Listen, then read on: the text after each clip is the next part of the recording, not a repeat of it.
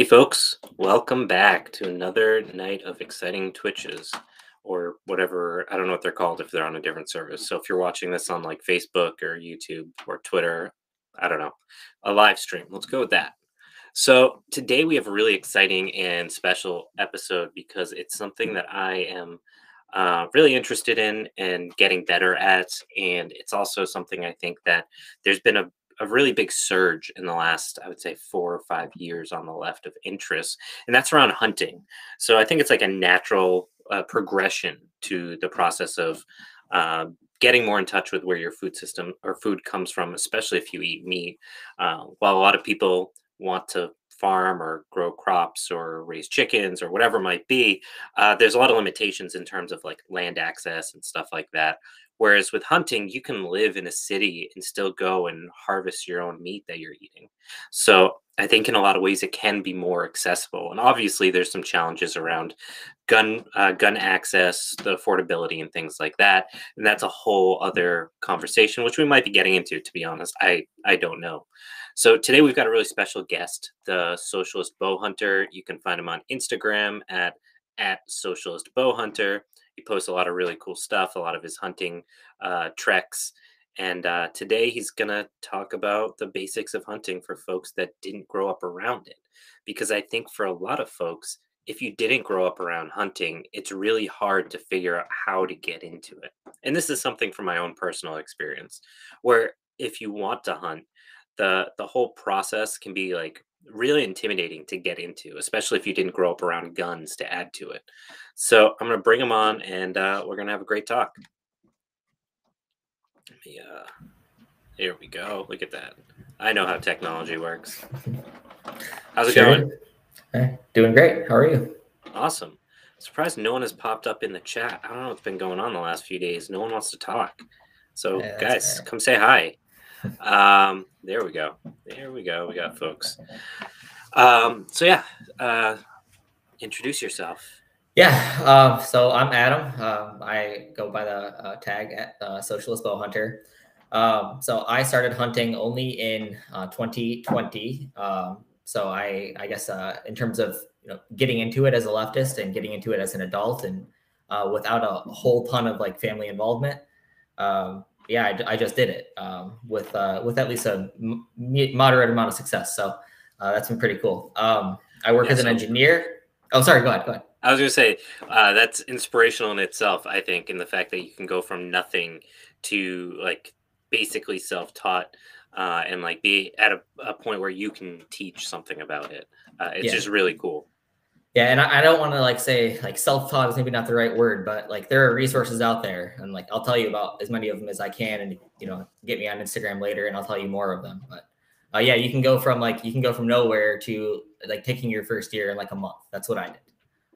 That's Now awesome. I'll say I already knew how to shoot a bow, so I had that advantage. But yeah, I started off like when I started off, I didn't even understand which direction the tracks meant that the deer were walking. Like I actually had it backwards for the first few months of hunting.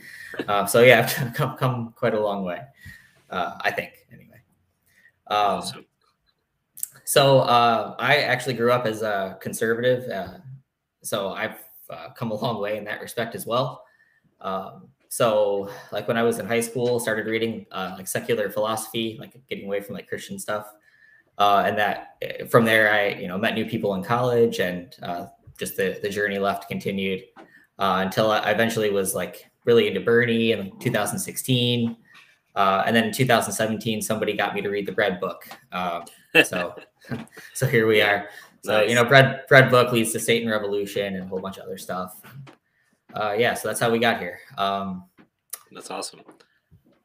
Yeah, Yeah, so that's a whole other conversation we could have about the relationship between yeah, like hunting and conservative culture, and where there's a lot of overlap yeah, between us and anarchists and these conservative, especially rural conservative folks.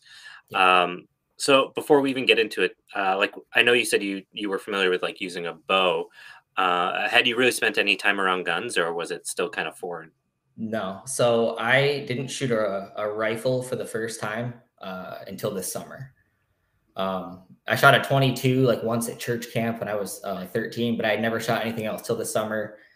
I shot a shotgun once when I was in hunter safety, which we'll talk a little bit about like classes and stuff later. But I shot like 3 shotgun shells at hunter safety until again this spring when I bought my first shotgun.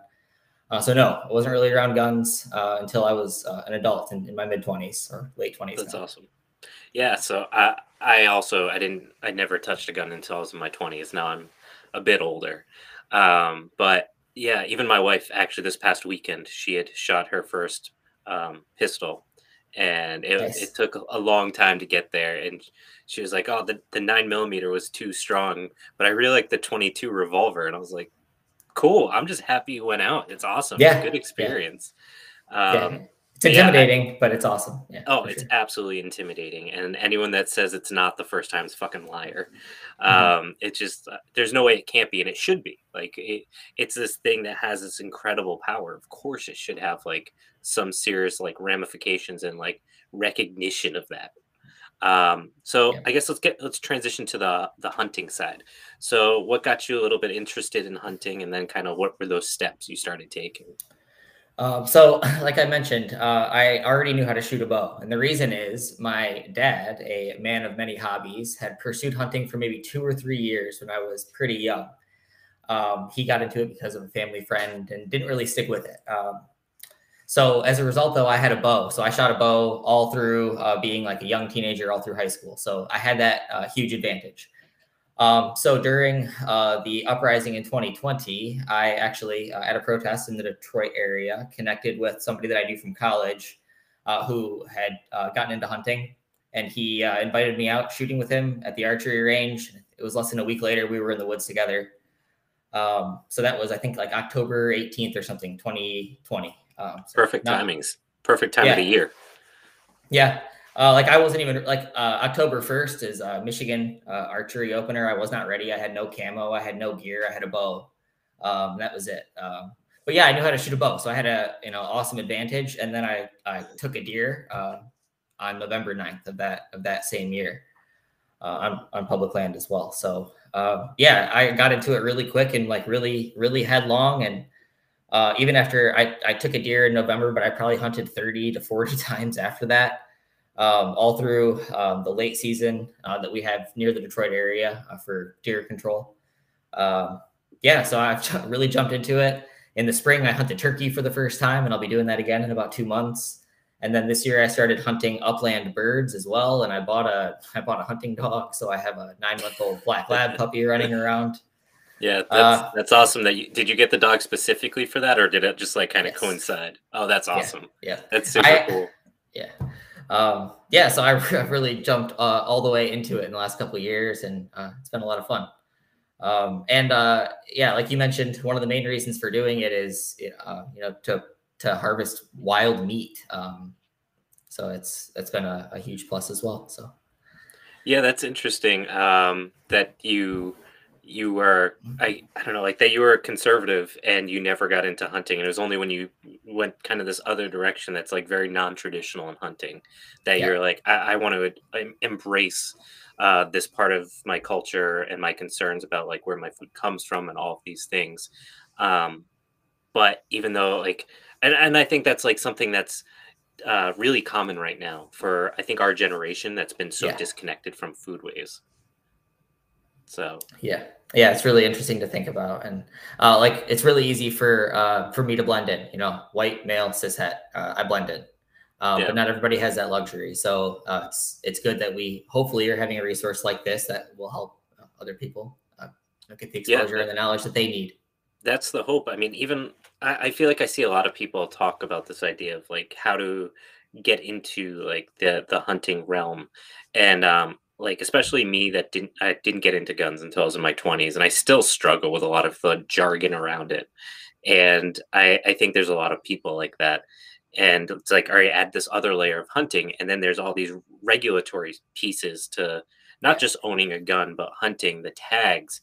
And then there's like the biological component of like breaking down the animal. And like turkeys are easy for me because I raise turkeys and chickens and all these animals, and it's the same thing, but like getting into deer, it's like you got to know what you're doing. Like you're talking about a big Yeah. animal, and you got to break it down. You need the infrastructure to manage the meat so it doesn't go bad. Yes. So there's like a lot of pieces, and like collectively, it can be really overwhelming. And Yeah. that's why I think this stuff is really important. Yeah. The effort and the amount of money that you have to spend and the amount of time you have to spend to do this is huge, but the payoff can also be huge. Yeah, There's also the risk that it doesn't. There's a joke people say that, oh, we eat tag soup because you didn't make a harvest. yeah, So that happens too. But yeah, I think it takes a lot, but the payoff is huge. And if you can and you want to, I'd say it's definitely worth it. awesome. So, all right, assuming do you want to talk about gun regulations at all, or how to get a gun, or you want to just jump into more of the hunting side of things? Let's jump more into the hunting side of things because I think probably a lot of other folks are better suited to talk about firearm regulations. But I can talk a little bit about hunting regulations as well. But let's see what I got here. Okay, let's just start off. Let's talk about like the food ethics a little bit. Um, So I guess when a lot of people think about hunting, that's one of the main things you think of. You think of probably food, and you think of trophy hunting, which a lot of people there's a lot of negative connotations associated with trophy hunting.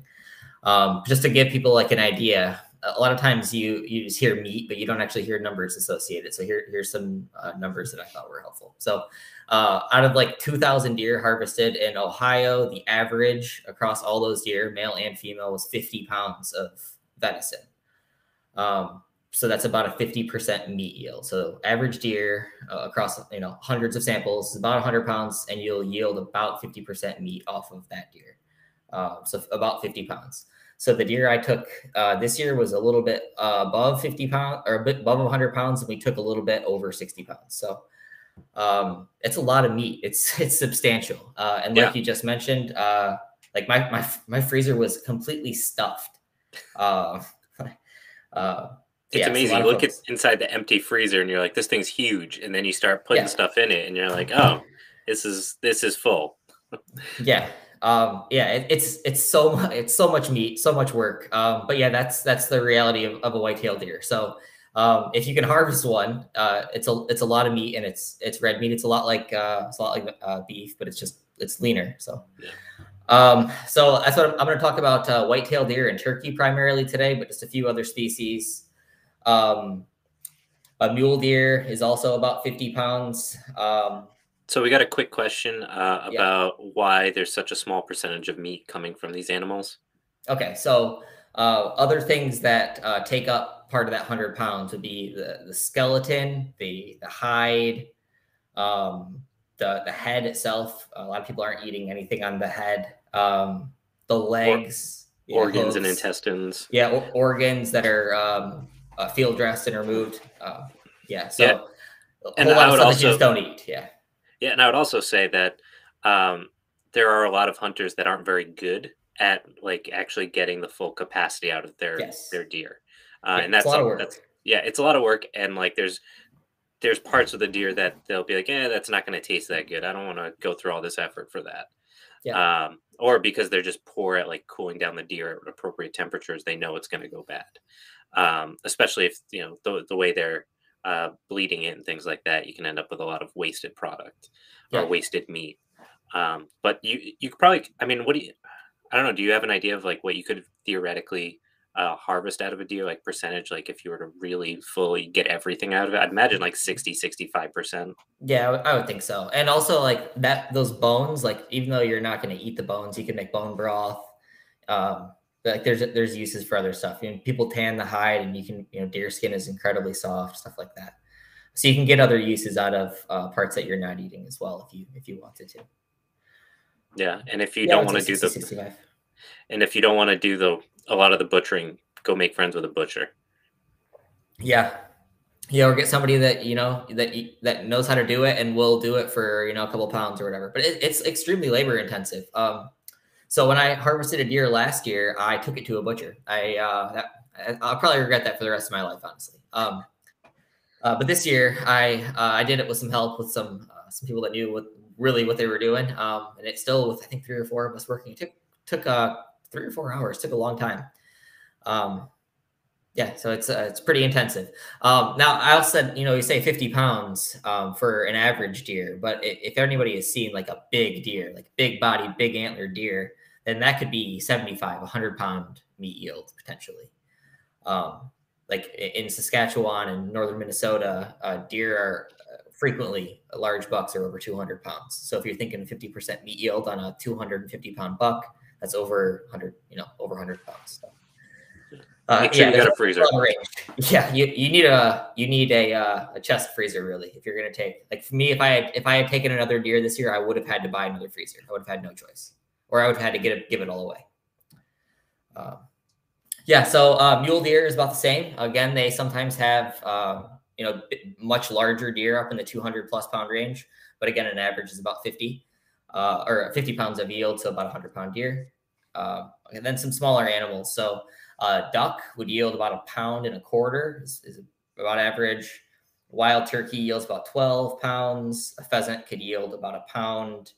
An elk could yield north of 200 pounds. I have a colleague that pulled 270 pounds off of an elk last year. Yeah, so a lot of huge range here. And then there's, of course, smaller birds like dove, quail, grouse, and those birds probably would only yield maybe like 6 ounces, 4 to 6 ounces. So yeah, there's a pretty huge range. So definitely the big meals are with your deer and your other large game like that.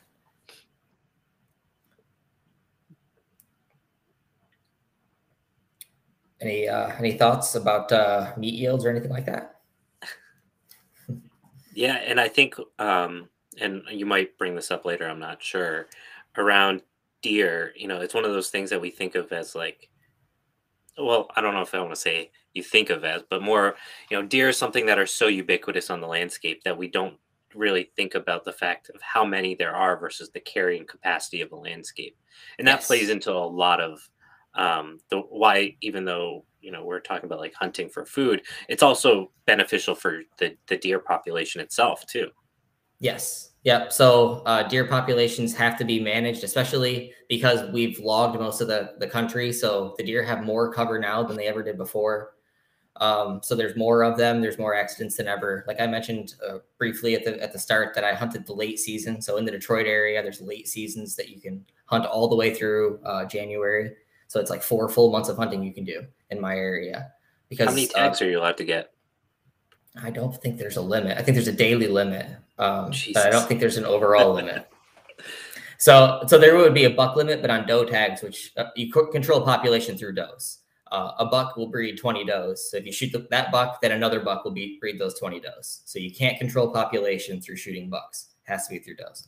But yeah, like up north, they're like $5, $5 a doe tag, and I think I can buy like 3 or 4 a day or something like that. Jesus.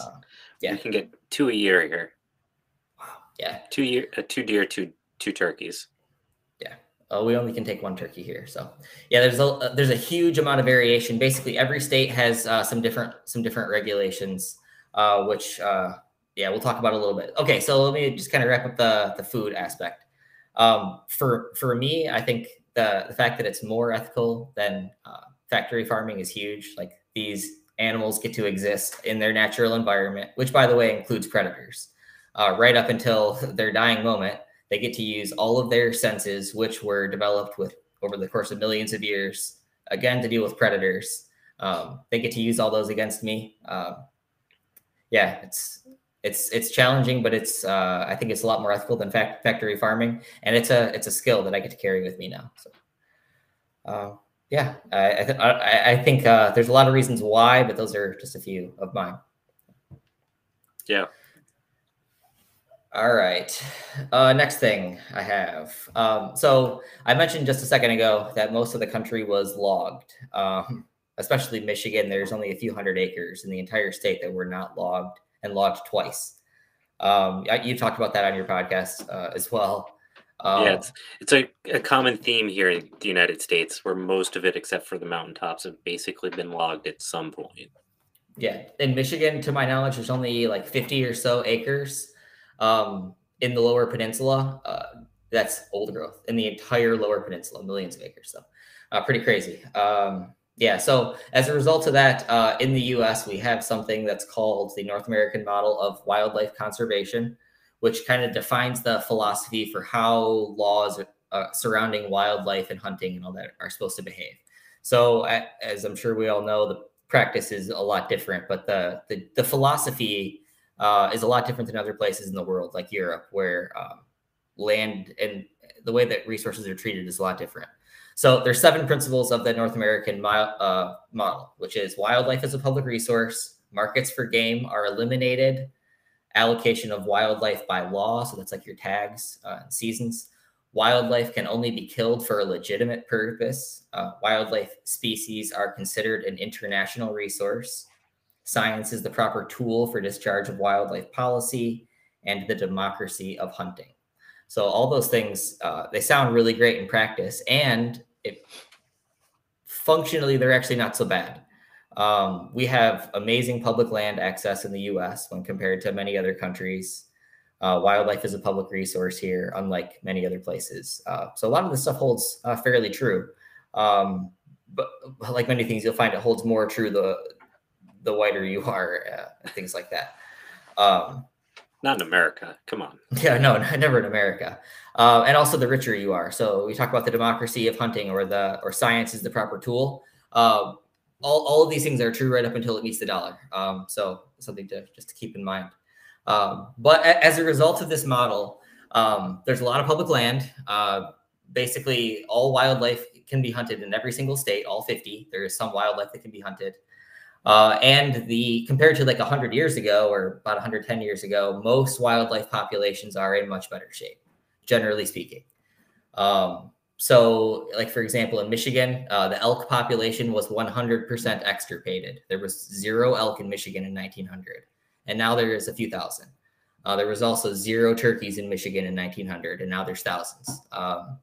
Arctic grayling were fished to extinction. Now they're reintroduced in the Northern Peninsula. How the hell do you kill all of the turkeys? That is, I don't know. That's impressive. Like, Yeah. if it weren't so disgusting, it's impressive. Yes. Yeah.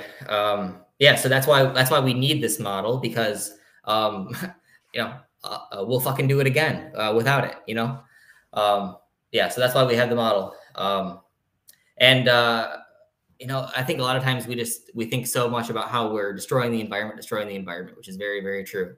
But there are conservation success stories out there. So I'm from Michigan. I know those ones the best, but many states had turkeys extirpated and reintroduced, as well as elk. Then you also see fish species as well. But turkey is a huge one for conservation. That's the model. So based on that, there are hunting laws and seasons. So basically every state manages this differently. If you look at my Instagram, I have a link tree, which has a little spreadsheet, which has a link to the regulations of every single state. So unfortunately, there's probably no real getting around it. You just need to read the hunting regulations. Like, it'd probably take in Michigan, it'd take me like an hour to read or something. But I do it every year. Unfortunately, that's kind of what you're going to have to be stuck doing. But you might find out some stuff that you are very surprised by in terms of accessibility, cost, what the seasons are like, maybe even what kind of programs your state offers for classes. You really might be surprised what's out there. So definitely look into what your state offers. Yeah, and I'll piggyback on that. In Massachusetts, all the hunting classes continue, like, that education component is free, which is really great. I know in Maine that they offer online classes for like $20, and you can get your hunting license in Maine for $20 fully online. And then if you want to go there, you have friends there or whatever, you want to go hunting, there might be a lot more opportunity there than where you live, or you can then use that license or that education to get licensed in the state you're in. Yes. So that's to know. COVID made hunting education a lot more accessible because, like you said, people were getting into it, just like me, right? When I was a kid, I took hunter safety when my dad was, in his little hunting foray. So I was already set to go. But if I hadn't been, I in theory would have been host, except for they had online options. And since they did it once, a lot of that stuff is still available. So in theory, it's easier than ever to get licensed up, which is pretty cool. So generally, most of the hunting seasons are in the fall. So waterfowl is in the fall, so that's like ducks and geese and stuff. Big game like deer are in the fall. There is also fall turkey, which is usually female birds are hunted for population control. And then other upland birds. The bulk of the hunting basically is in the fall, and then extends fairly late into the winter, depending on how close to the equator you are. Whereas we're all done up here, people are still pretty active in the south. And then in the springtime, we have turkeys. There's also some places there's spring bear seasons, but I don't know much about bear hunting, except for it may have a bad rap. And allegedly bear meat is very good. Bear grease is very useful for cooking. So I don't know a whole ton about it, so I won't say more. But yeah, springtime you hunt turkeys, and usually the hunting seasons coincide with either a migration or a breeding cycle. So in the case of deer and many other bovine, cow-like animals, it's the fall. And turkeys, it's the spring. Yeah, and one of the comments is about feral hogs being a year-round sport because of the fact that they're so invasive. Yes. And they're so aggressive and damaging. It's not just that they overtake spaces, but they so aggressively do it. So there's pretty much no rules when it comes to hogs. Fortunately, we haven't had them in Massachusetts yet, but I'm sure they'll make their way here. Also, someone asked about trapping versus hunting and your thoughts on it. So I've done a tiny bit of trapping, not much, but a little bit. So for fur bearers, I suppose if you are gonna use furs, then that's fantastic. But there's not a whole ton of animals that you are trapping for food. People are mostly trapping predators and pests and stuff like that. In which case, I don't know, like predator hunting, I don't love it, but sometimes it's necessary. Yeah, sorry, that's not a great answer, but if it's necessary, then I suppose I'm all about trapping. But I guess I'm not going to be super enthusiastic about going and doing it either. Yeah, I'd agree. It's something I do. So as I was saying, there's free classes in my state. They have a free trapping class, and I want to take it just to like get a better grip on it. But they haven't offered it because it's not popular. So it's not something that's super common here. I'm not sure if maybe in the Midwest and up in the Great Lakes region, if it is more common, but yeah, it's not something we see very often around here. Yeah, it's pretty rare. Okay, so I mentioned a little bit about habitat and how there's more deer habitat now than ever before as a result of clear cutting. So that, in theory, sounds like a good thing. But there's a lot of other species like turkey, elk, lots of upland birds that have had major habitat loss or have been overhunted, and their habitat's restored, but they have to be seeded into the areas. So habitat management is a huge deal that our state organizations focus on, as well as like private organizations, and they're doing that in the ways that you would expect. So clear cutting still is happening for timber harvest, as well as forest rejuvenation, and then controlled burning is also happening. And you're seeing, or I'm seeing at least, more and more conservation organizations seem to be interested in prescribed burns, which is really interesting. I know you've talked about that quite a bit more than. Yeah, I mean, it's so with deer. I want to circle back a little bit to that. You were talking about like the landscape. Well, the reason why we have so many deer, not only because we've gotten rid of their predators, but also like if you think about like what a suburban landscape looks like, there's trees dotted in grasslands. That's basically a savanna. Obviously, it's much more simplified, but that's what it is, and that's their ideal habitat. So like it's no surprise then that they just like have become totally overrun. Yep, and they're incredibly evolutionarily capable, which is evidenced by the way that they've reacted to hunting in the last like 50 years even, which is pretty interesting if you talk to some old timers. Okay, so if you wanna hunt, most people don't own a substantial amount of land to hunt on. I would say like a lot of people would probably say that anything less than like 20 acres is not even worth hunting on unless you have like deer moving through it or turkeys moving through it. But like we already mentioned, luckily there's a ton of public land in the US. And that unfortunately varies a little bit by state. So I say that here in Michigan, where we have some of the most amazing public land anywhere in the state or anywhere in the country, but there's other states that you will really struggle. Depending on your state, you'll have things like state game areas, state forests, national forests. state recreation areas, state parks. I think all 5 like classifications of state land that I can hunt in here in Michigan. So there's a lot of them. It's hundreds of thousands, maybe a million acres of stuff that I can hunt. And like you mentioned at the beginning, some of it's pretty close to the city. So I live close to Detroit, like close to Detroit. Like I can close to Detroit.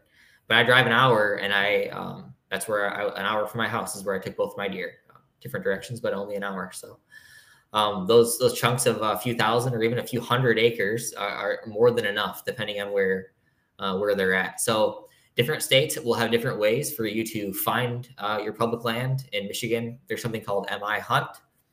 I don't know what the equivalents are for other states, but if you can't find it, then talk to me and I'll find somebody that can help you. But there's also, sorry. I was gonna say, I know at least a few other states that have something similar in the Northeast. So I imagine that's pretty standard, where you can get charts. I know in Massachusetts, there's a website. I can't think of the link off the top of my head, but you can literally go and punch in your address and it'll tell you the like 10 closest parks or forests or whatever that you can hunt within that are like within like 20 or 30 miles from your house. So that's really cool. Yeah. And then there's also other options. Like I use an app on my iPhone called onX, and it's probably like the single most popular like GPS hunting map app. And it's specifically dedicated for hunting. They have like trail and camping ones as well, but I use the hunting one. It marks public and private land. It'll show you with extremely high accuracy where those property lines are. And it'll also color code the land you can hunt on and not. So super helpful. People even use it to ask permission to hunt on farmers' lands, because it'll give you the whoever's name is associated with the property taxes. It'll give you their name even.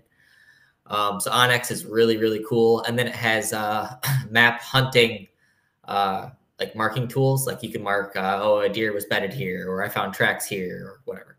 All kinds of helpful marking tools. So yeah, I use that 100% of the time when I'm in the woods. I'm using onX. So yeah, there's my little plug for that. But there's other stuff like Basemap. There's a few others that are similar. But yeah, so that's extremely helpful if you're just getting into this, because it gives you that extra insurance. Like, yeah, I'm on public land. And also it'll be a useful tool for you to record stuff that you want to go back and check again, things like that. Yeah. And that whole process, I think, helps make things so much more accessible, because the fact that it's just like, it helps break down those walls of it feeling like really impenetrable to do things without knowing what you're doing. And like, especially if you're trying to do this, I don't want to say like, I mean, you might be solo, you might be like literally going out on your own and learning. I wouldn't recommend it, but people do it. So like having the resources like apps is super helpful. Yes. Yeah. I didn't start using it for the first few months. I was just trying to use Google Maps and dropping pins all over the place. And it just, I mean, if that's your only option, it'll work. But if you can afford a little bit of an investment, then that'll definitely, it'll help. It'll help a lot. And it'll also show you trails, topography, stuff like that. It's really helpful if you can swing it. Yeah, so that's pretty cool. Okay, so then hunting organizations. So you mentioned earlier that generally people associate hunting with conservative folks, period. However, there are a few organizations out there that lean more centrist, or maybe even lean a little bit on the left. So I'll just mention all those quickly. So first is Backcountry Hunters and Anglers. They're probably like the largest conservation organization in the country. And they market themselves as centrist, but as a result, I think they kind of lean a little liberal, because it's kind of repellent for many conservatives. Again, I'm not going to say, I'm not going to 100% endorse any of these organizations, but I know for sure that they do good work, and that they do market themselves as centrist.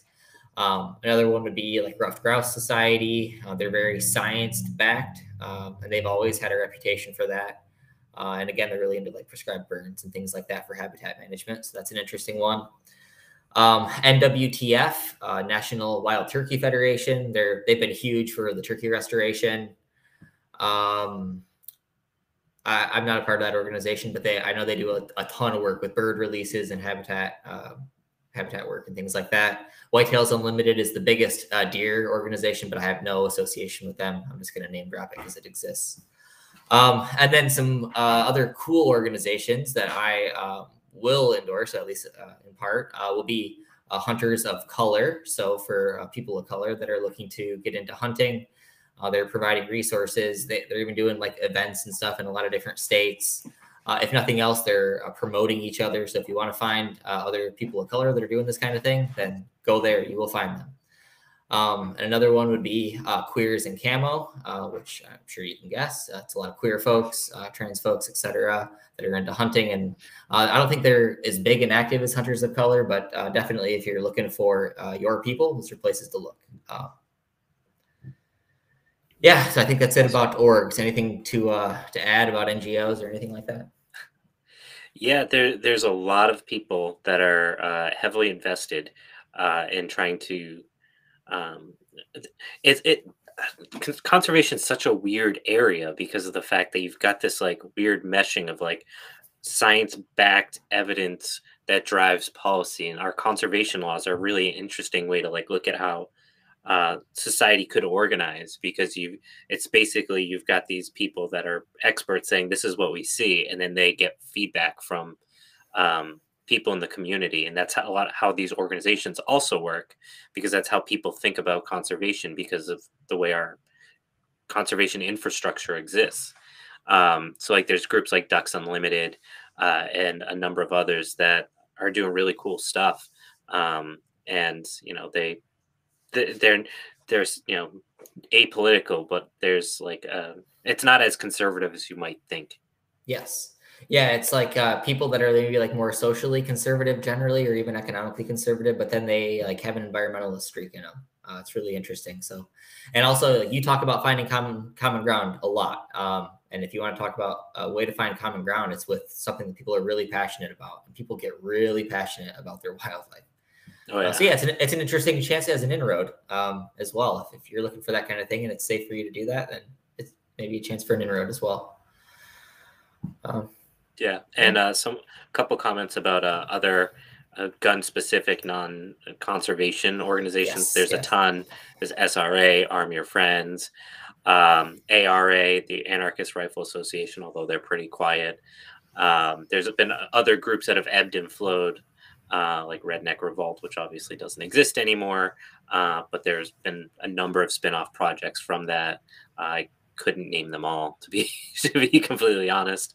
And even if you're looking for something a little bit bigger and more formalized, even like the Liberal Gun Club is a resource that, again, they're liberals, but you'll probably feel a little bit more comfortable, especially if you are a marginalized person. But like honestly, 90% of the time when you're in a gun community, or like in a group of people that are interested in guns, they're just psyched that, especially if you're like at a gun range, they're just psyched somebody young is there. Because I'm assuming most of our audience is under 40. Because in a lot of ways, there's a lot of fear that gun culture is disappearing. And like in my own experiences, even if they are pretty right leaning, most people are happy to see somebody. And Elliot's not with us, but he was telling me about that. Like his first time going to a range as a black guy, and like all these old white dudes that look like they'd be super racist were just like pumped that he was there.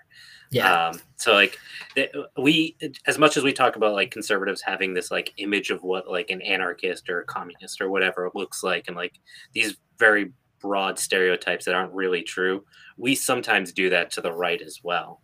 Yes. Where there are a lot of people that aren't bad people, they just have different opinions about things, and our job is to help them see the flaws in those.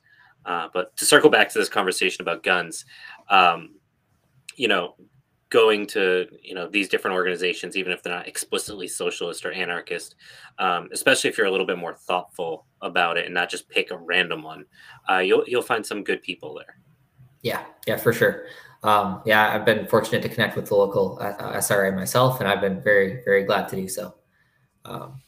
That's all fantastic. So I guess that was the next thing I was going to talk about, is going to be guns and bows and stuff. So perfect timing. Generally, okay, I guess I'll talk about bows first. So there's generally bows are classified two different ways, or I guess three different ways. Compound bows, which are bows that use a pulley and cable system. So that's like my bow. I can pull it up and show, I guess. But it basically uses a pulley system, and they have let off. So when you pull the bow, as you reach full draw length, the weight of holding that draw is drastically reduced. So you can, in theory, hold 80-pound draw, and it feels like 20 pounds, just as an example. So that lets you hold the bow back for longer, lets you shoot longer distances, and it lets you shoot more accurately. So that's why compound bows are so popular. They shoot really fast because they're using a pulley system.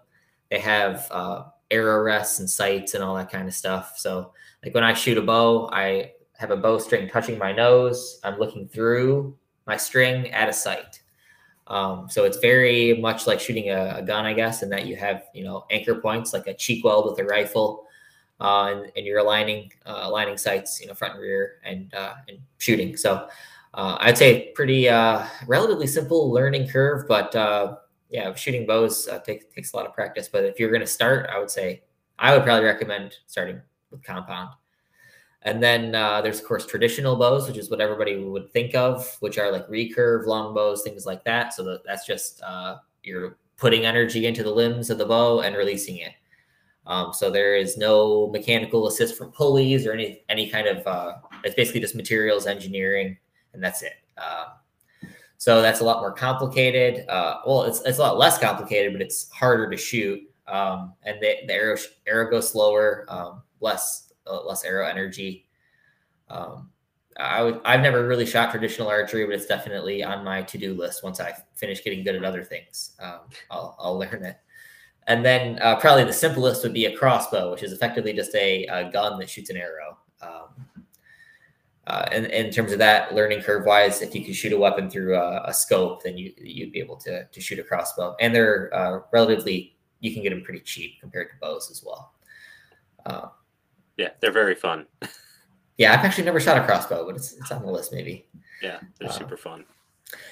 And then guns. So of course, I have rifles. So people hunt with tons of different rifle calibers, whether that be like .223 or .556 even, all the way up to big stuff like .450 Bushmaster, stuff like that. So tons of different rifle calibers.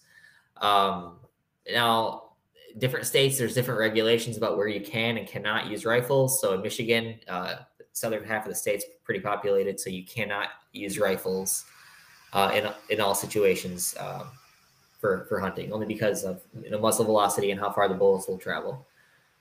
People also use shotguns. So for large game, you're using slugs, which is essentially just a normal like rifle bullet. For birds, you're using bird shot. So for ducks, you have to use steel or something that's non-toxic because you're shooting over water. You can't put lead shot into the water. And then there's muzzle loaders. So like old school ramrod muzzle loader. Most states have a specific muzzle loader season. It's really popular. People like shooting those types of guns. Yeah, so I said I'm not going to talk a whole ton about guns today, but it's just kind of what's out there. Yeah, it's kind of hard not to. I mean, it's a core part of hunting. Yeah. But you think about it like, I spent maybe hundreds of hours between scouting, traveling, being out in the field, and I draw and fire my bow, and that is a 15-second ordeal for the entire season, 15 seconds. So it's a huge important part of it, but it's also such a small part of it. So yeah, it's really, there's a lot to it. I would say one thing to really consider with firearms, especially, is non-toxic stuff. So basically all like training ammo is all lead shot. But a lot of people for rifles now are transitioning to copper bullets. And there's a few reasons for that. So first is the bullets don't break apart. So the lead bullets tend to break apart. You get lead fragments all over the place. People consume those. Lead poisoning is obviously a huge concern. So that's a huge risk. That's why people want to go to copper bullets. And then additionally, if you were to shoot and wound an animal and unfortunately you did not recover it and it died later, or something like this, or you leave a gut pile with lead fragments in it and a scavenger eats it, then you could, a small piece of lead could kill an eagle.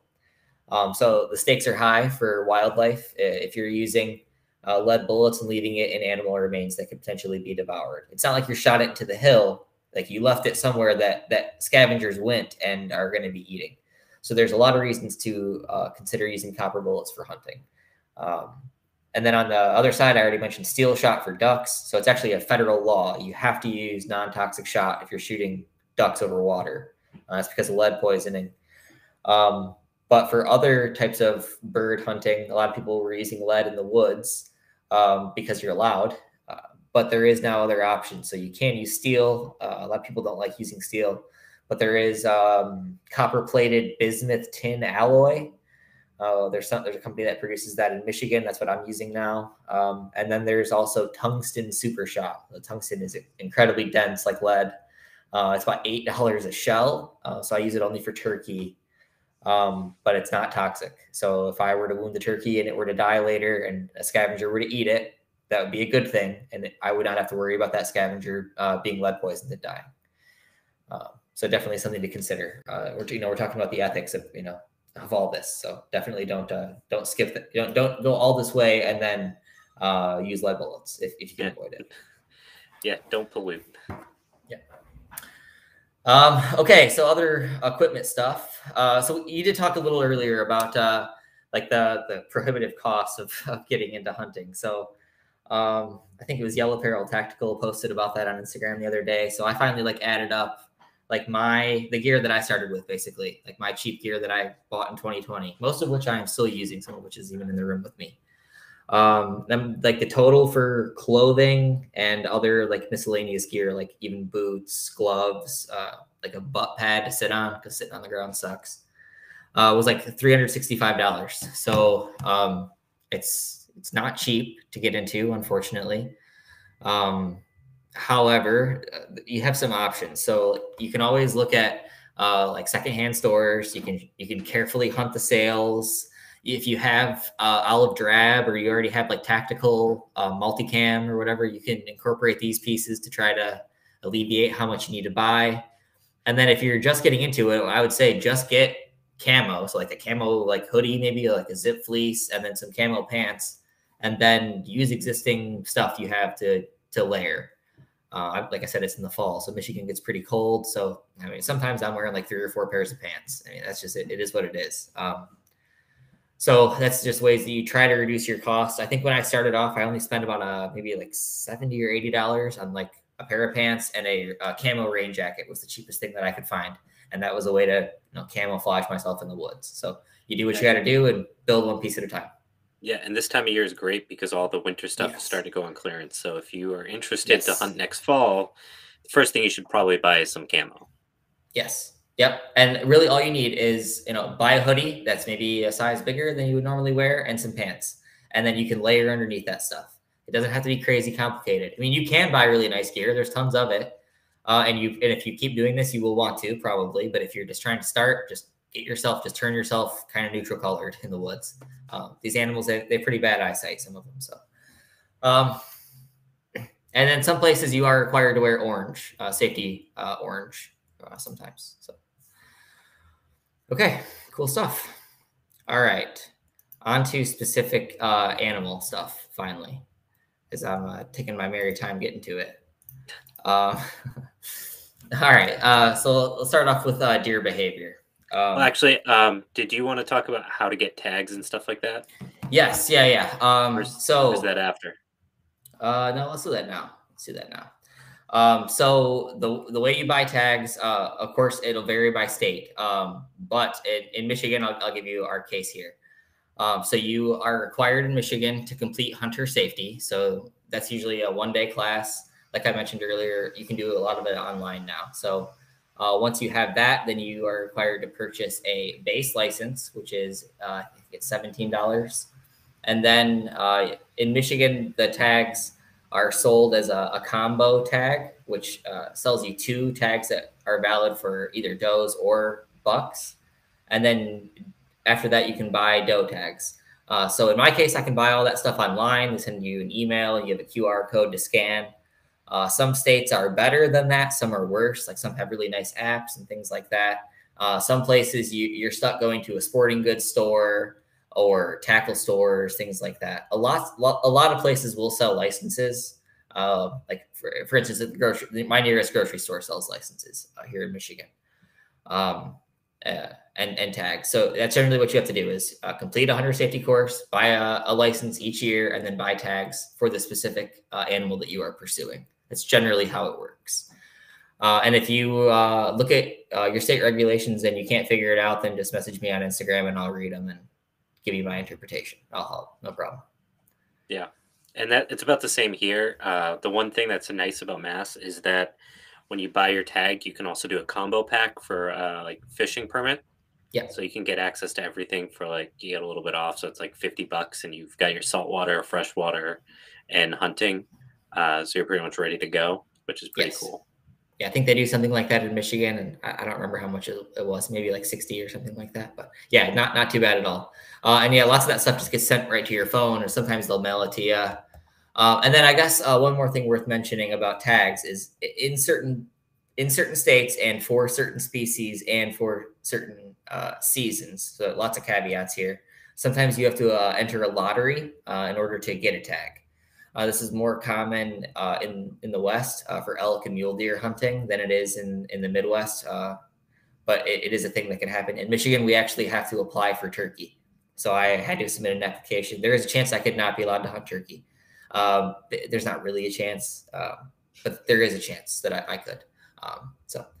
Yeah, one more thing to note. So if you look into something that you want to hunt, like turkey, don't forget to like save the date in your calendar so you don't miss the application. And a lot of times, if they don't receive as many applications as they want to sell tags, then they'll just sell them at stores like normal, like over the counter is what they call it. But yeah, don't accidentally screw yourself out of a season by forgetting to pay a fee. And a lot of times that fee is really small, like $5 or something.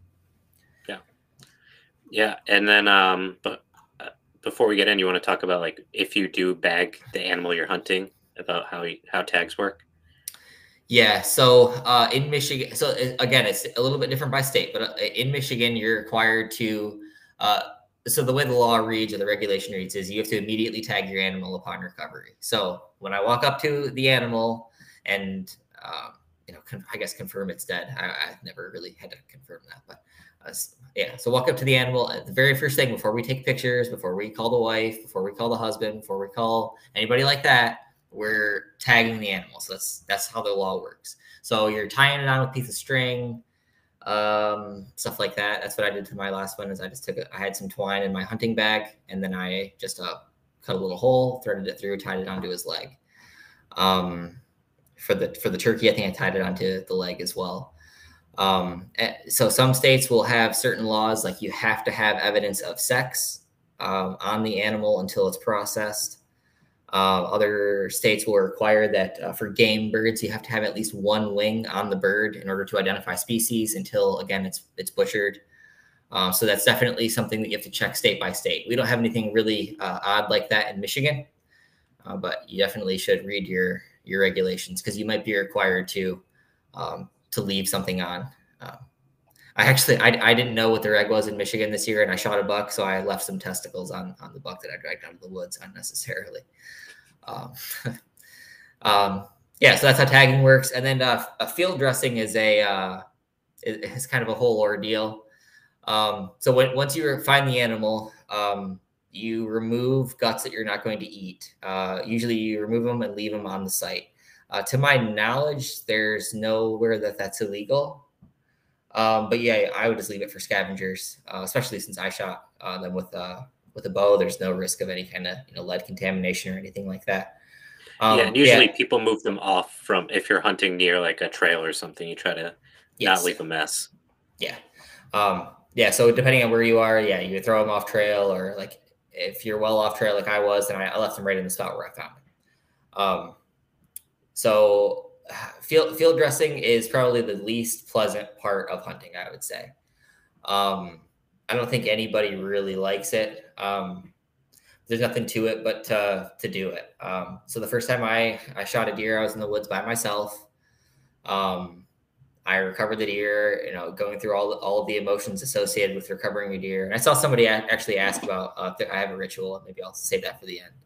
Yeah, it was pretty emotional. But then you have to pull out the knife and get to work, and then after that, then you have to drag an animal out of the woods. So there's a lot of work that goes into it. But yeah, field dressing is pretty gross. There's lots of good videos out there. I'm not going to describe it to you, but I actually was in the woods rewatching and watching a YouTube video over and over and over again because you think you're ready, and then next thing you know, you're up to your elbows in blood and you don't feel very ready, so you need some help. So I had to pull my phone out and watch a video of somebody else doing it to do it properly. So that was me with butchering my first chicken. Yeah, I mean, same thing. Yeah, these are just real moments, like nobody's born an expert, and that's how it went for me. And I'm just glad I had cell service. Otherwise, I would have just been doing my best. Yeah, it's relatively intuitive, but yeah, there's plenty of videos out there for that. It's gross, but just do it, and you'll be done in 20 minutes, and then go on to the butchering, and eventually the eating and sharing it with your family and friends, which is the fun parts. Yeah. So in Michigan, do you guys have to do anything like to let anyone know if you're using a tag? So I believe in Michigan there is optional tag check-ins online. There also is like deer check stations that you can take your animal to. Other states, they have an app. So like as soon as people recover there, they take a picture of the deer and upload it right to the app and things like that. So that varies as well. And a lot of states are voluntary reporting on harvest numbers, as far as I know. Yeah, it's one of those things you're like, okay, I know I did everything right to get here, but now I don't want to screw up and like illegally harvest this deer because I didn't report it right or I didn't tag it right. Like in Massachusetts, you're required to like, if you're harvesting a deer, the deer needs to be visible but not too visible. So like it can't be like distracting and gruesome to people, but also like it needs to be visible enough that if the environmental police or somebody showed up, they could recognize that you have a deer with you. Just like little things like that are super fun. Yeah, like if you have it in the back of a capped truck, then you can't have it under a tarp as well. It's weird stuff like that. Yeah. And those regulations, like especially like you've mentioned before, like for marginalized people, you got to be careful because that book will be thrown at you. Yeah. So something to be mindful of. All right. So you want to talk about some animals? Yeah, let's talk about some animals. So let's talk about some deer first. So like I mentioned earlier, like deer, they're prey animals. First of all, all their senses are designed by evolution to evade predators. So that's like primarily wolves is like their biggest predator, but that includes us. So they're very fast. So in like full leafed woods, they can outrun a wolf. They're capable of jumping like that. They jump 20 feet in a single bound. Their eyesight is a lot like dogs. So if you think about how dogs are like partially colorblind and like a little bit fuzzy on their vision, deer are like that, but they're actually a little bit worse because they're not predators. So they have slightly worse vision. Their superpower is smell. They smell way, way better than your dog, any dog. Like the best bloodhound in the world does not smell as good as any deer. So that's the sense. That's the sense that you, as a hunter, are trying to beat more than any other sense. Is their smell? So that's the main thing you're trying to avoid. So they have pretty good hearing. They have okay eyesight. But I always think of their hearing as their hearing is like human hearing, but they have larger ears. So it's not like cup your ears. That's like a deer hearing. It's not amazing. But their scent is amazing. Like detecting single parts per million, amazing. So that's what you have to avoid. So when we hunt them in the fall, we hunt them during their breeding cycle, and before and after their breeding cycle. But the most like the hottest part of the hunting year, which is usually firearm season, is right smack in the middle of the breeding cycle, which is usually the second week of November. And again, if you head further south where it's warmer later, then that changes.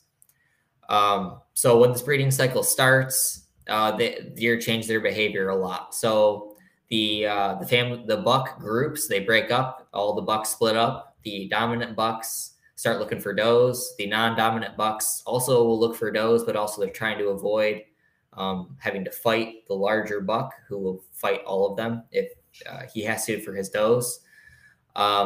He will run around basically 24 hours a day looking for does in estrus or heat. That's the word for a deer's heat. And those does are only in estrus for about 24 hours. So it's like there's a lot of action in the woods. He's running around trying to find does and breed as many of them as he can while fighting off other competing bucks the entire time. So that's the rut. That's really like November, like 15th to like 21st or so. Like that's like the hottest time of year for hunting. So leading up to that, like I said, their deer behavior changes. So bucks will start they'll start rubbing the bark off of trees to mark their territory, kind of like mark the edges of their range. As I say this, maybe I'll pull some pictures of some of this stuff up. So they'll mark their range with antler rubs, which is just a small little section, maybe like 8-10 inches. They'll just rub the bark right off a tree, and they usually don't return to these areas, but it helps you know there's a buck in this area and he's considering this as part of his range if you were to see that. They'll also start creating big ground scrapes. So it's a weird thing deer do. So because they have such a strong sense of smell, a lot of their communication is through various scent glands and through their urine and things like this. So they make these ground scrapes. They take their hooves and they scrape away all like the vegetation off the ground until it's just dirt, and then they'll just pee all over it. And they'll also pee on these glands that they have on their back legs called tarsal glands. So they'll kind of like squat down and pee right onto their tarsal glands and rub them together and get all the scent all over the ground.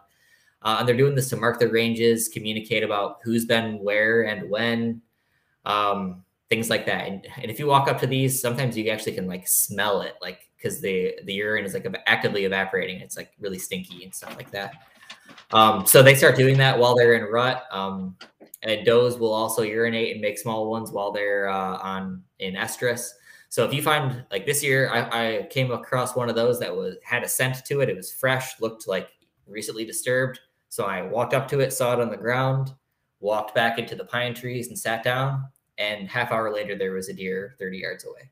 So he was regularly returning to it and checking it out. It was part of his, I'm communicating about, this is part of my range. This is where I am. So yeah, that was, to me, that was awesome because that was the first time I had ever found such a fresh scrape, and I knew what to do, which was just walk away from it, sit down right next to it, and the deer was right there. So that's like a perfect scenario that, you kind of play it out in your head, and then it's able to happen sometimes if you know what you're looking for. So those scrapes are really cool. Let's see, what else do I want to say about their behavior? The bucks, they lose their antlers every single year. Yeah, let me pull some pictures actually, since got some. I don't think your screen's up right now. No. Okay, let me share.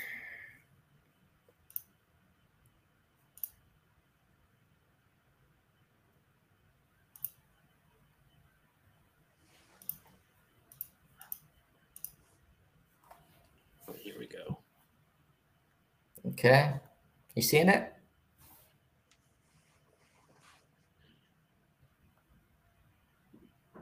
Oh, did it share? Spy cam. Yep. Yep. Yeah. So I found a spy cam hanging from some tree branches a few months ago. When I pulled the card, I found some evidence of some poaching. But I also found a lot of other cool pictures, and this is one of them. So this is taken during the summertime. So this is July in northern Michigan. You'll actually see that his antlers look a little fuzzy. And also his color is maybe not what you're really used to seeing deer, which is like a more like tannish brown. So yeah, they go through, they grow their antlers every year, and they get this fuzzy velvety stuff on them, and they shed that velvet off just before the breeding season every year. And they also change their coat. So they go from this really reddish color into like the tan color that you're used to. Yeah, so it's pretty interesting. Let's see. All right, I'm going to stop sharing. Okay. Let's see. All right, so the day cycle of deer. So They're generally starting to become active about 2 hours before first light. So by active, they're getting up and they're beginning to feed.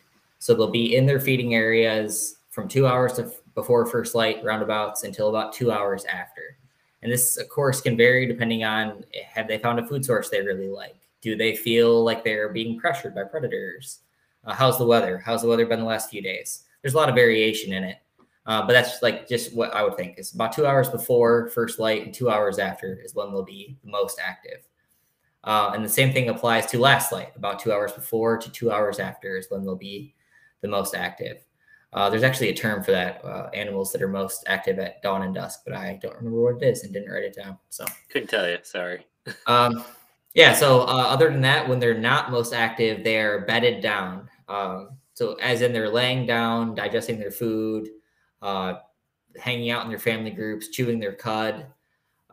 Maybe they get up and eat a little bit around their beds during the day, but not very much. They're pretty inactive throughout the day. And of course, this can vary. Like if people are disturbing them and bumping them, or if they really need to get food for some reason, then they'll be more active. Or during the rut, like I said, bucks will be active all day. They'll chase bucks until they fall, or chase does till they fall over, basically.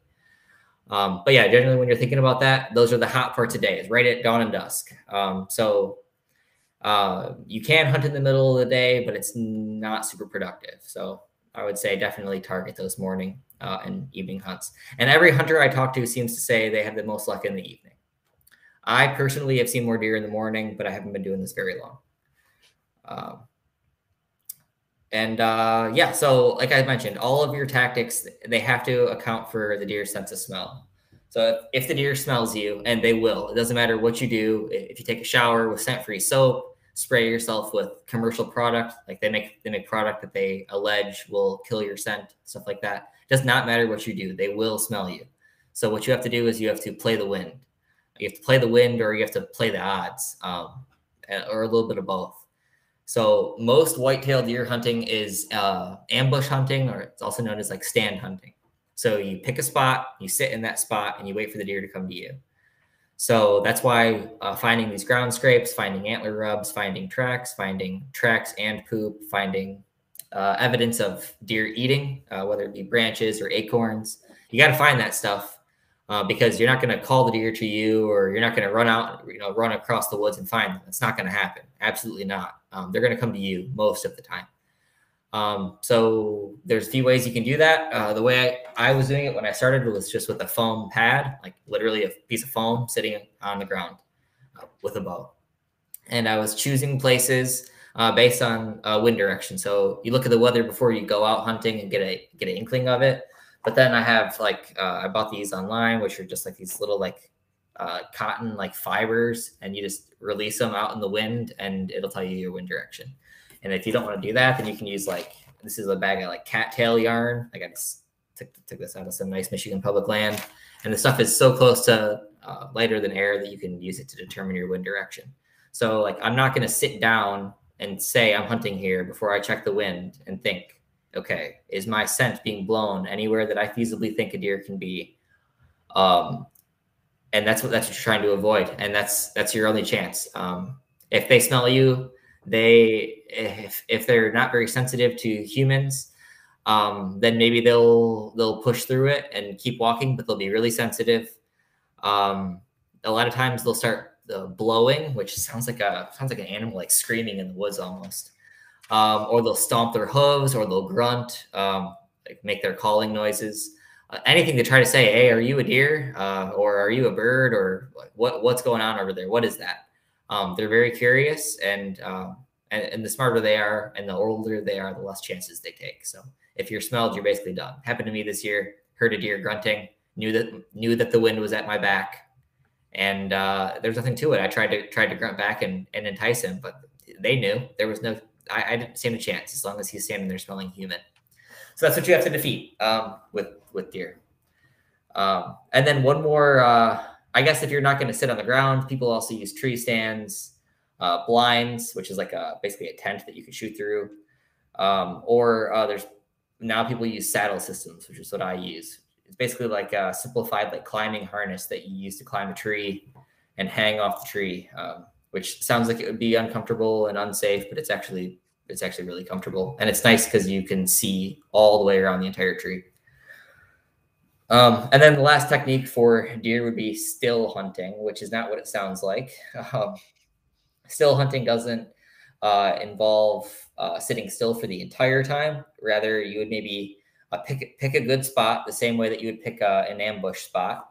Stay for an hour, then maybe move 200 to 300 yards, sit for an hour, and repeat that for as long as you want to hunt. But the key thing there is that we're picking good spots and we're staying in them for a full hour at least, is the key to still hunting. And that is a viable technique. Still hunting is how I harvested my first deer in 2020. Not to say that I did it exceptionally well, but fortune favored me that day a little bit. Well enough. Yep, well enough. Yep. That's all you need. Yep. Yeah, I'm seeing in the chat, stalking is really good. Depending on where you are, like out west, things are different, right? In Michigan, I'm not shooting 300 yards. I can't see line of sight 300 yards anywhere in the entire state that I'm aware of. But out west, things are different. Stalking, using binoculars, spot and stalk. Still hunting it is viable, especially in the snow if there's tracks to follow. But I would say that the highest success rates come from you're sat in a good spot and you're sitting there for 3 or 4 hours. That's the highest success rate for deer hunting. Yeah, and in terms of finding those spots, there's a lot of ways to do it. I mean, you walk in, find tracks on the ground, find poop, find evidence of eating. So they eat acorns. If they eat branches, they don't have sharp incisor teeth, so the branches will be frayed. So if you see a lot of frayed, like buddy branches, new growth, that's deer.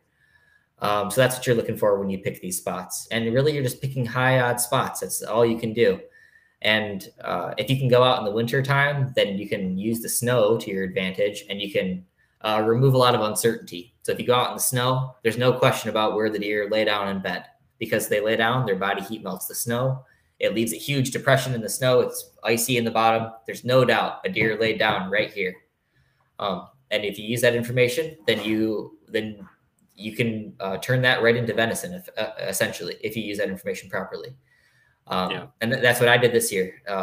I took one deer this year, and I took it 60 yards from a spot that I had found bedding in the snow in February. So that's and I think like all of what you're talking about, these different techniques and like the things you're looking for, it all points to like having a better understanding of your local ecology and understanding what to look for. Yes. What do deer eat if you're hunting deer? What do turkeys eat if you're hunting turkey? How do you identify, okay, this branch looks like it was nibbled on, but is this a species that a deer would eat? Or like, what does that say about like how desperate are the deer if they're eating pine, for example? You can start to kind of figure out what's going on and wait if there's something nearby while you're hunting. And it's just going to increase your odds and give you a better appreciation for the animal itself and the ecosystem that's providing it. Yeah, and that's one of the big benefits of hunting is that you get out and you pay. People get out in the woods and they pay a lot of attention to stuff. When they're foraging and when they're camping and backpacking. But I'm just not convinced that you're paying the same type of attention that I am when I'm hunting and looking for game signs. Not that it's not that it's a moral or right or wrong thing or anything like that, but I think we're just looking for different stuff. And the more you know, the more you know. So yeah, there's more layers. Yeah, there is. And like I said, I didn't even understand like which way tracks on the ground. I thought that it meant the deer was walking south when the deer was walking north. Like I was that lost when I started. So yeah, there's a lot to learn, and it feels really good to learn this kind of stuff. Like this is it's at our roots.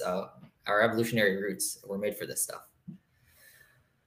Okay, we're running along pretty far here, Andy. What do you think? You want me to talk about turkeys? Well, what else did you want to talk about as well as turkeys? Do you have anything else? No, I think just turkeys. Sure, why not? Let's do turkeys. We're not going to save it for another day, so let's do it. No, let's do it. Okay, so turkeys. So again, we should start off by thinking what kind of senses these animals have. So turkeys, they don't have a sense of smell like most birds, or I think all birds maybe. I'm not a biologist, I don't know. But turkeys don't have a sense of smell, but they do have really, really good eyesight, and they have a really good hearing. So those are the senses that you're trying to defeat. So those are, as you can imagine, they present different challenges.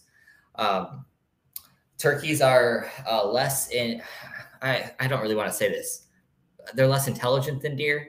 Maybe intelligent is not quite the right word. They're different. They're bird brained. They follow patterns more closely. They take less risks because I think that their lower intelligence makes them more wary of threats. So they see something they don't like, they're not taking a risk. More so than a deer, whereas a deer might be a little curious. That mammalian curiosity that we share.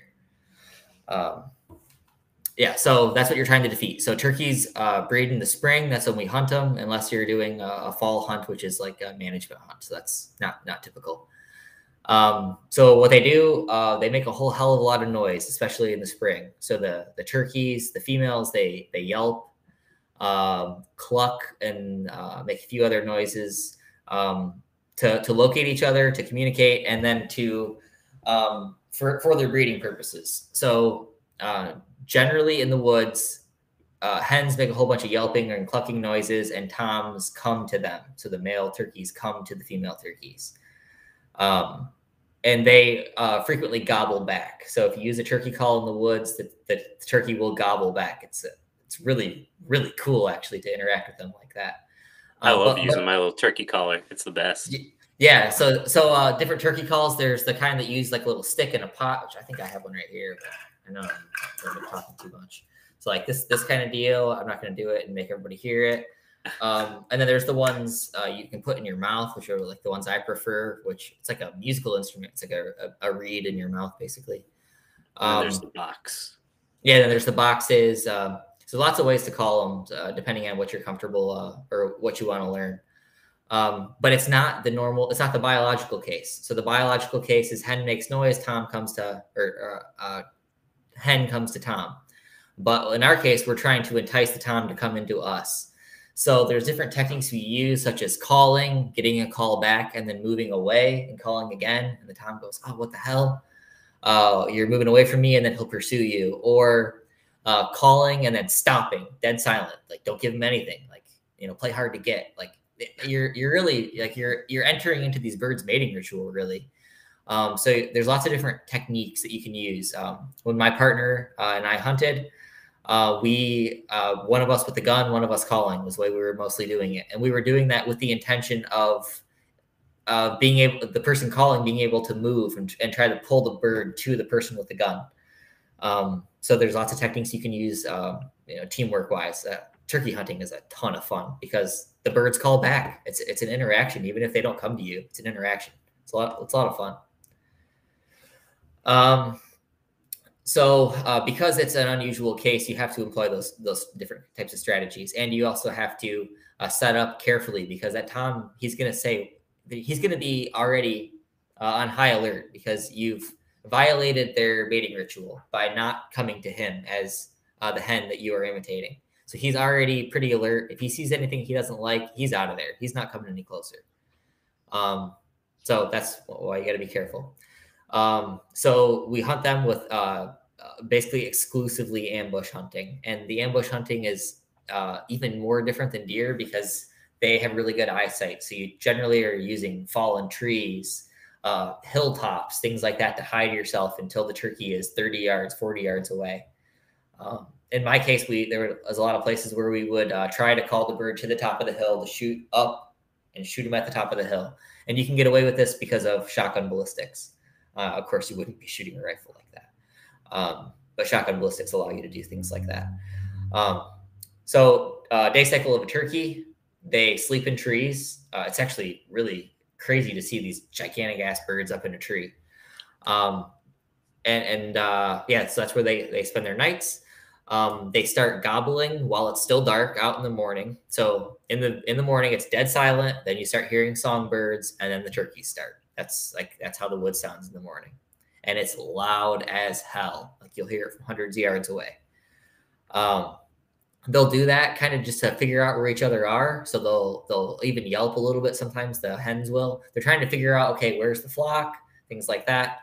And then they fly down a little bit after first light, after they check for predators. They look around, okay, nothing here, fly down. And it's really loud. So if you're like in the woods close to birds because you heard them gobbling and you snuck up on them, you'll hear them fly down. It's really, really cool sensation. And then they go to their into their breeding things. So they're actively seeking out hens. Toms and hens are actively seeking each other out through their normal mating ritual of calling and calling back. Once they find each other, they hold up together. So it seems like every day they're most active in the morning, and the activity just tapers throughout the day. And that's because they found each other. They're doing their mating rituals and things like that. So most of turkey hunting is hottest in the morning.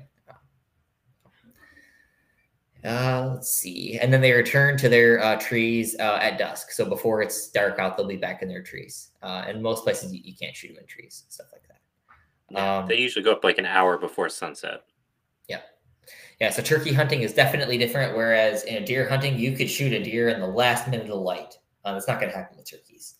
Yeah. So it's definitely a different style of hunting. Like I said, it's ambush hunting, but I'm sitting down in a spot and I'm calling and I'm waiting. If I'm not hearing a call back in 30, 35 minutes, I'm going somewhere else, hundreds of yards away.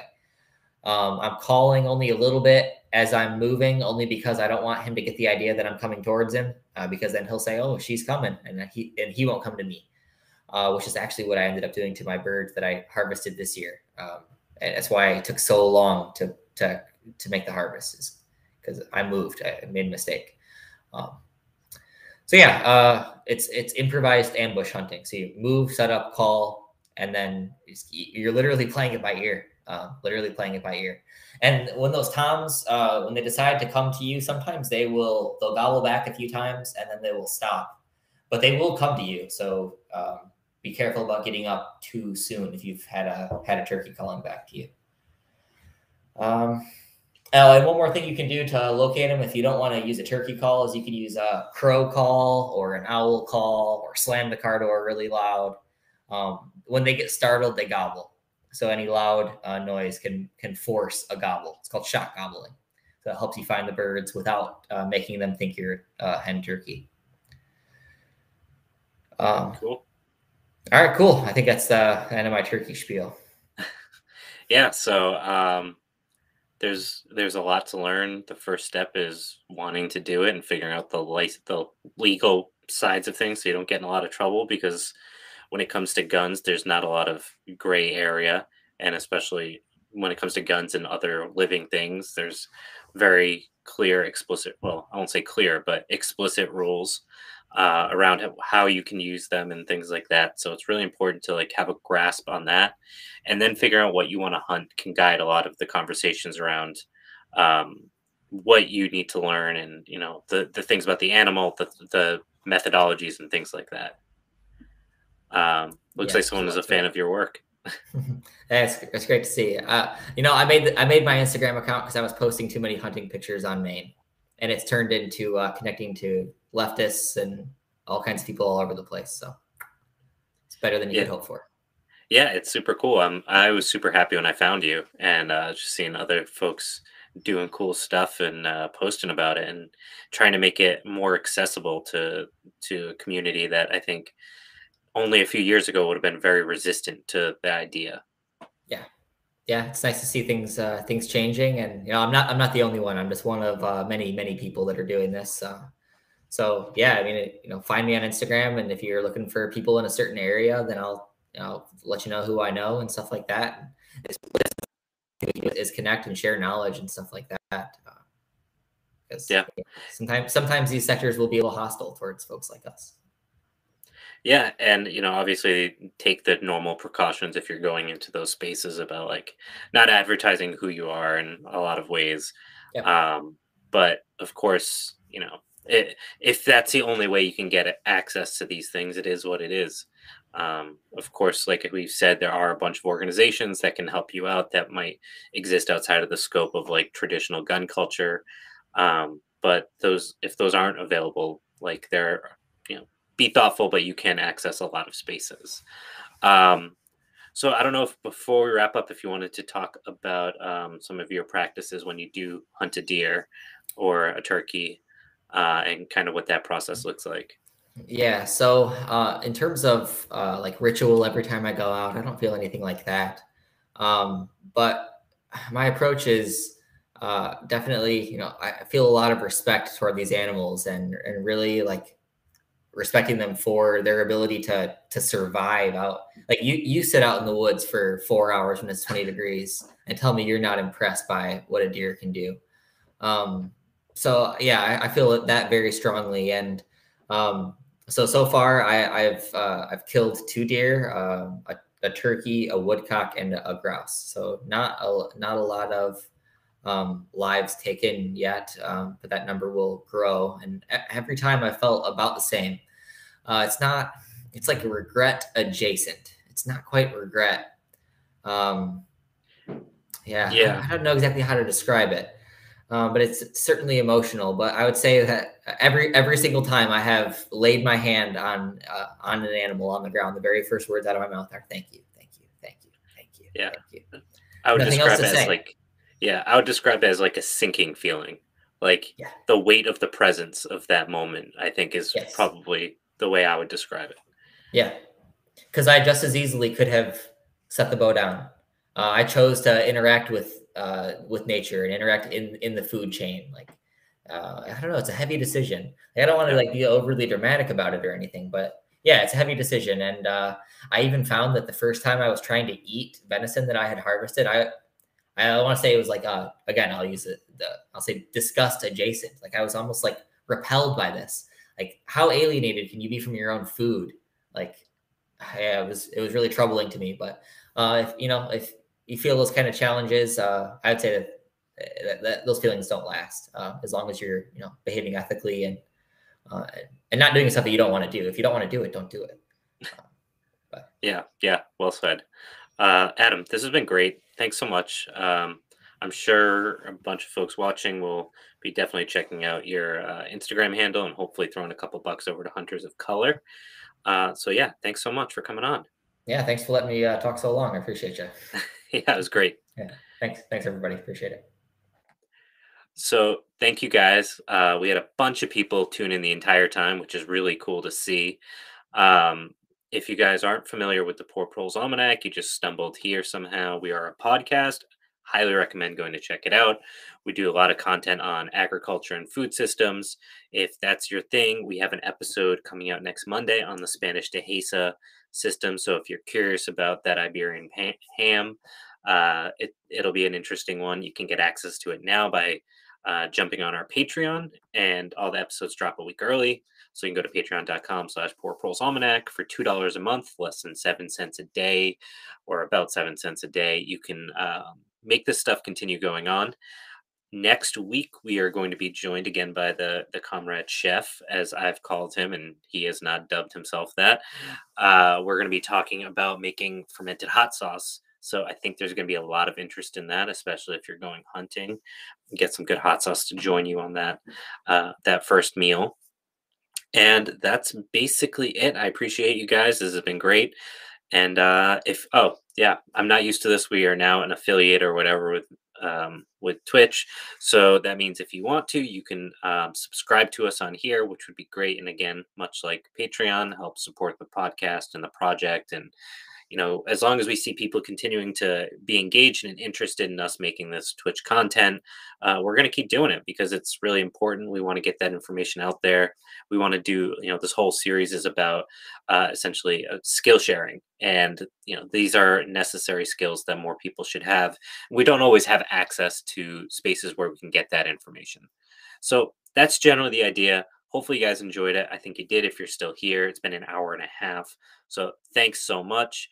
The Prime subscriptions are great. We do get a couple bucks out of it. So that's super cool. I think you get a free Prime subscription. I don't use Twitch outside of this, so I can't really speak to it. I'm basically an ape smashing a keyboard. But if you have Prime and you don't subscribe anywhere, give us your Prime subscription, I guess, and you can help support us making cool shit like this, like next week's fermented hot sauce. So until next time, guys, thanks so much, and we'll see you around.